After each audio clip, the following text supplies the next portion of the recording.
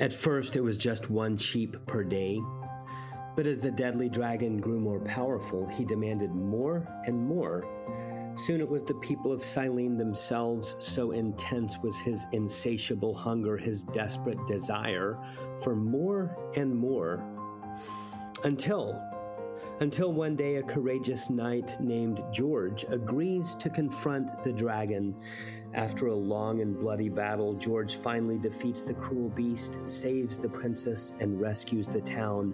With what weapon did George slay the dragon? A spear, a lance, a sword?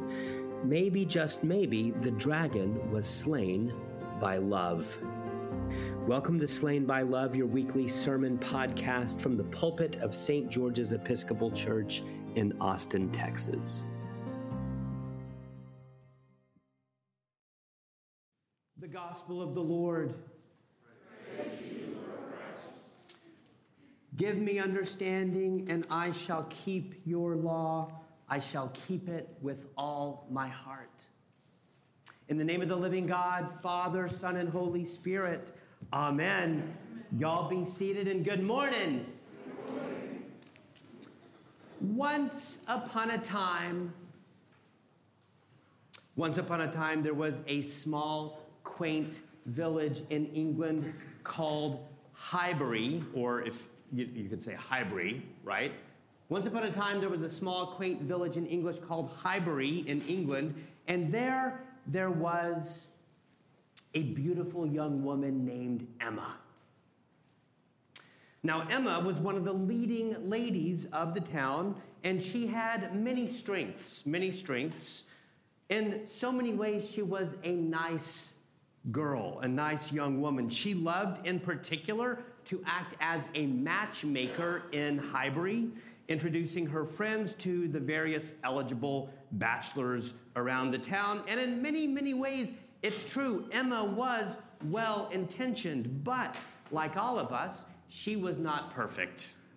Like all of us, she was far from perfect. One of her faults in particular is that she was a bit pretentious. Pretentious, and if we're honest, a little bit vain. Only problem is that no one in the village had the courage. No one in the village had the courage to confront Emma on her faults. No one, that is, except her friend, Mr. Knightley. Now, by now, many of you realize that I am, yes, indeed, talking about that novel of Jane Austen called Emma. Writing about that novel, critic Peter Leithart says this, quote, perhaps the most Christian novel Austen wrote, Emma is concerned with the relationship between charity and truth. It is about speaking the truth in love, or more precisely, about truth speaking, truth telling as a pathway to love. Everyone else around Emma flatters her, admires her, generally regards her as the perfect specimen of womanhood. Only Mr. Knightley sees her as the flawed young woman that she is, and only he tells her so, very often in blunt terms. Mr. Knightley is the right man for Emma precisely because he speaks the truth, close quote. One day, when Emma was out on an outing with some of her friends, she says something particularly mean to Miss Bates, the town spinster. Emma insults Miss Bates, making fun of her in front of several people. And at that point, Mr. Knightley does something remarkable. He confronts Emma after the event. Peter Leithart says that Knightley's confrontation is one of the most deeply right speeches in English literature. Here is what Knightley says to Emma, quote, Emma, how could you be so unfeeling to Miss Bates? How could you be so insolent to a woman of her age and situation? I'd not thought it possible. Were she prosperous or a woman equal to you in situation, that would be one thing, but she is poor. even more now than when she was born. And should she live to be an old lady, she will sink further still. Her situation being below yours in every respect should secure your compassion. Badly done, Emma. Badly done. Humiliating her, laughing at her in front of other people that would be guided by your treatment of her. It is not pleasant for me to tell you these things, but I must tell you the truth while I can, proving myself to be your friend by the most faithful counsel. Now, friends, what is going on there? Mr. Knightley is confronting Emma out of love. He's confronting her out of love. In fact, he's the only one in the village who loves Emma enough to confront her, who loves her enough to actually tell her the truth. Now, today we come to Matthew 18, this passage in which Jesus instructs his disciples on how to live together in the world, this teaching about the relationships within the Jesus community, the Jesus family, within the church. If a member, Jesus says, if a member of the church sins against you, go and point it out when the two of you are alone. Matthew 18:15. Jesus continues, if that doesn't work, grab 2 or 3 folks and try confronting them again. And if that doesn't work, well, now it's time to get the church involved.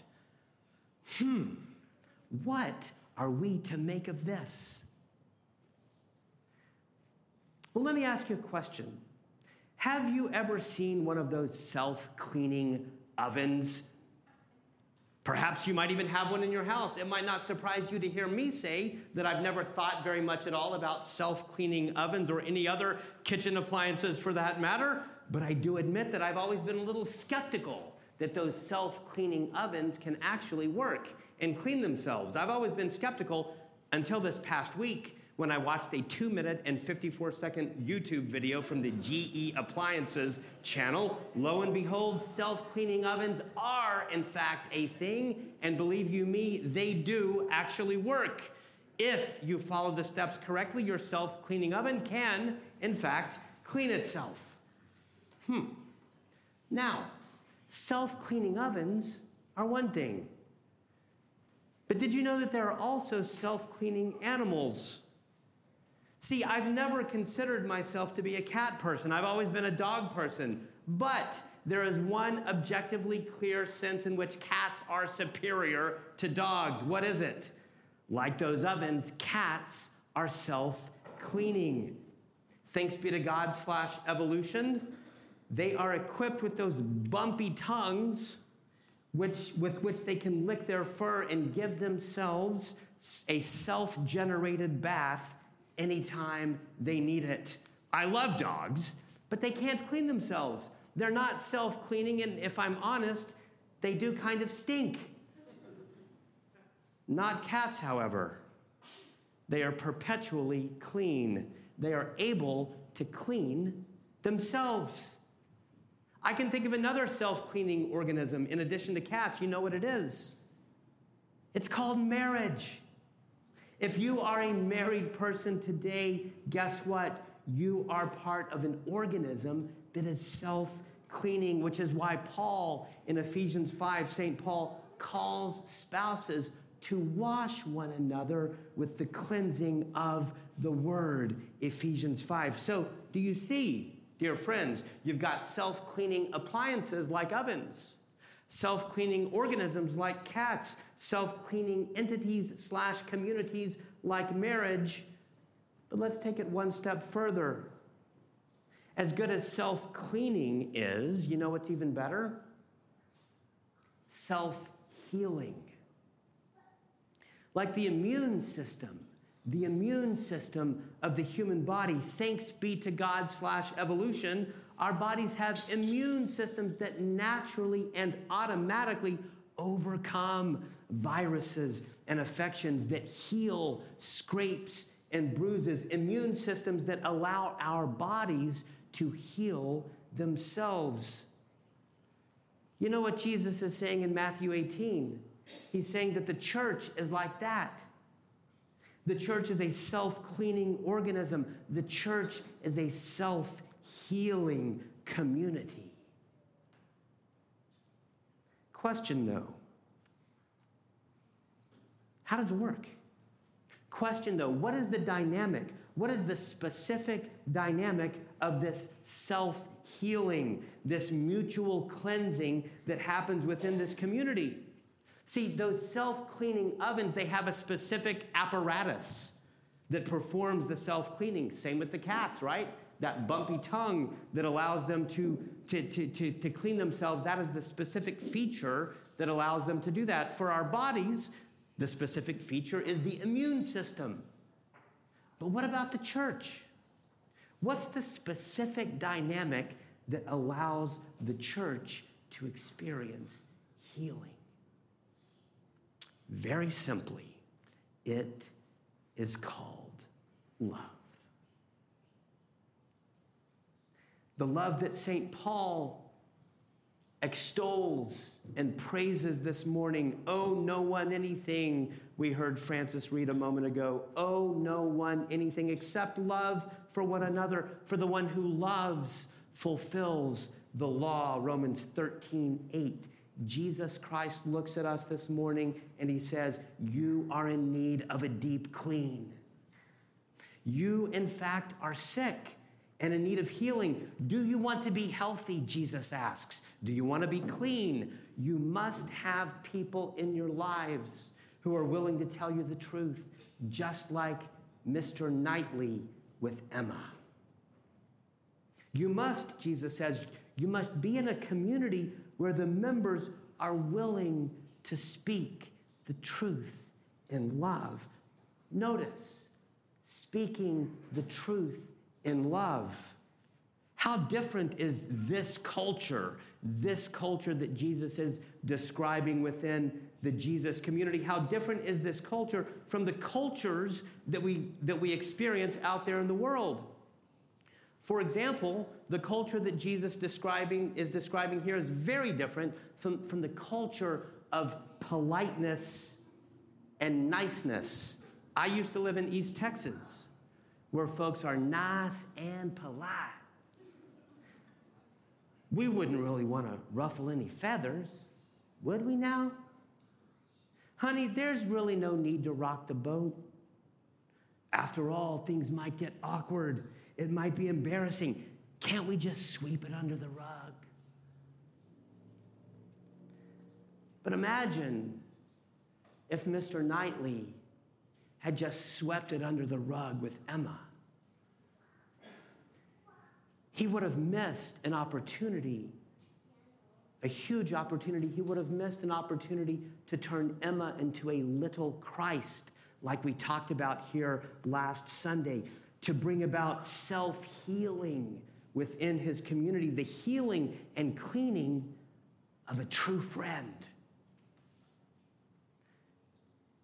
And every time you or I see a brother or sister in need, a brother and sister sinning, a brother and sister who's confused in some way, misusing their words, misusing their hands, misusing their eyes, every time we see that and say nothing, we miss an opportunity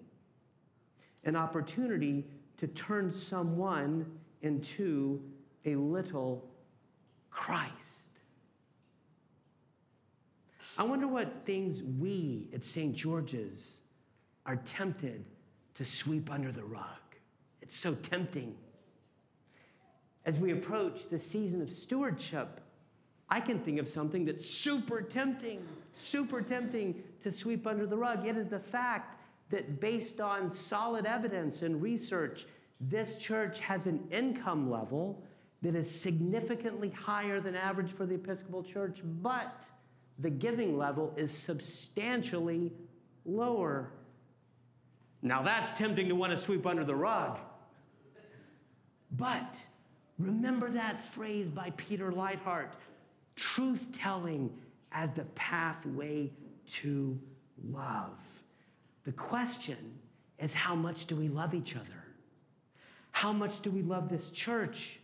its history, its mission, its vocation, its identity, its future. It is so tempting to sweep things under the rug, so tempting to opt for polite culture. Dear friends, the God of truth-telling love calls us to a much better way. But guess what? As alluring as polite culture is, guess what? There's a second culture, an equal and opposite culture, that's just every bit as foreign to the culture of the Jesus community. It's not polite culture. You know what it is? It's cancel culture. This idea that if you slip up once, you're out, canceled, over and done with. No grace, no gentleness, no love, truth at all costs, period, paragraph. That too is not the culture of the Jesus community. If your brother sins, Jesus says, confront him or her, confront them alone and in private. Verse 15, why? Because it preserves their dignity. It gives them a chance to repent, or perhaps maybe to clear up a misunderstanding, because how many of our problems are actually the result of miscommunication? A lot. This could not be more different from the cancel culture that's plaguing our society. So friends, let me ask you, who do you have in your life who can speak the truth in love to you? Who do you have in your life to whom you can speak the truth in love? In other words, who do you love enough to be honest with? To quote G.K. Chesterton, love is not blind. That's the last thing it is. Love is bound. You see, the epistle lesson this morning from Romans is about love. And G.K. Chesterton says that love is not blind. That's the last thing it is. Love is bound. And the more it is bound, the less it is blind. This kind of love, the kind of love that speaks the truth in love, it leads to health. It leads to cleanliness and health. It did in Emma's life. By the end of that story, she realizes there's only one person she could possibly marry. Only one person she loves enough to be their wife. That one is Mr. Knightley, the only one who loves her enough to speak the truth in love. Friends, earlier I mentioned the cross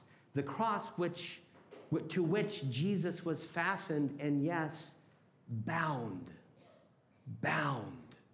One last question to leave you with this morning. What is it that kept Jesus bound to the cross? He could have come down. He was tempted to come down. That temptation must have been infinitely stronger than any temptation you and I have ever experienced. So what was it? What was it that kept him bound to the cross? We find the answer in Hebrews 12:2, and it's the same point I've been stressing throughout this sermon.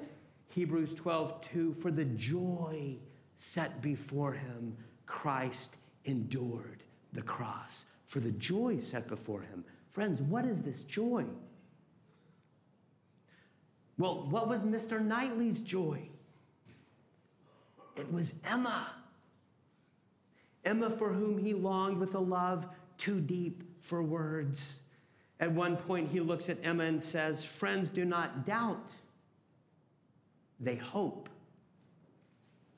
See, Mr. Knightley was very clear-eyed about Emma's faults. He saw her warts and all, her arrogance, her pretensions, her unkindness, but he saw something deeper. He saw her true beauty. He saw her true glory. He saw her true self. When he looked at Emma, he saw his joy. And it's the same with Christ and you. For the joy set before him, he endured the cross.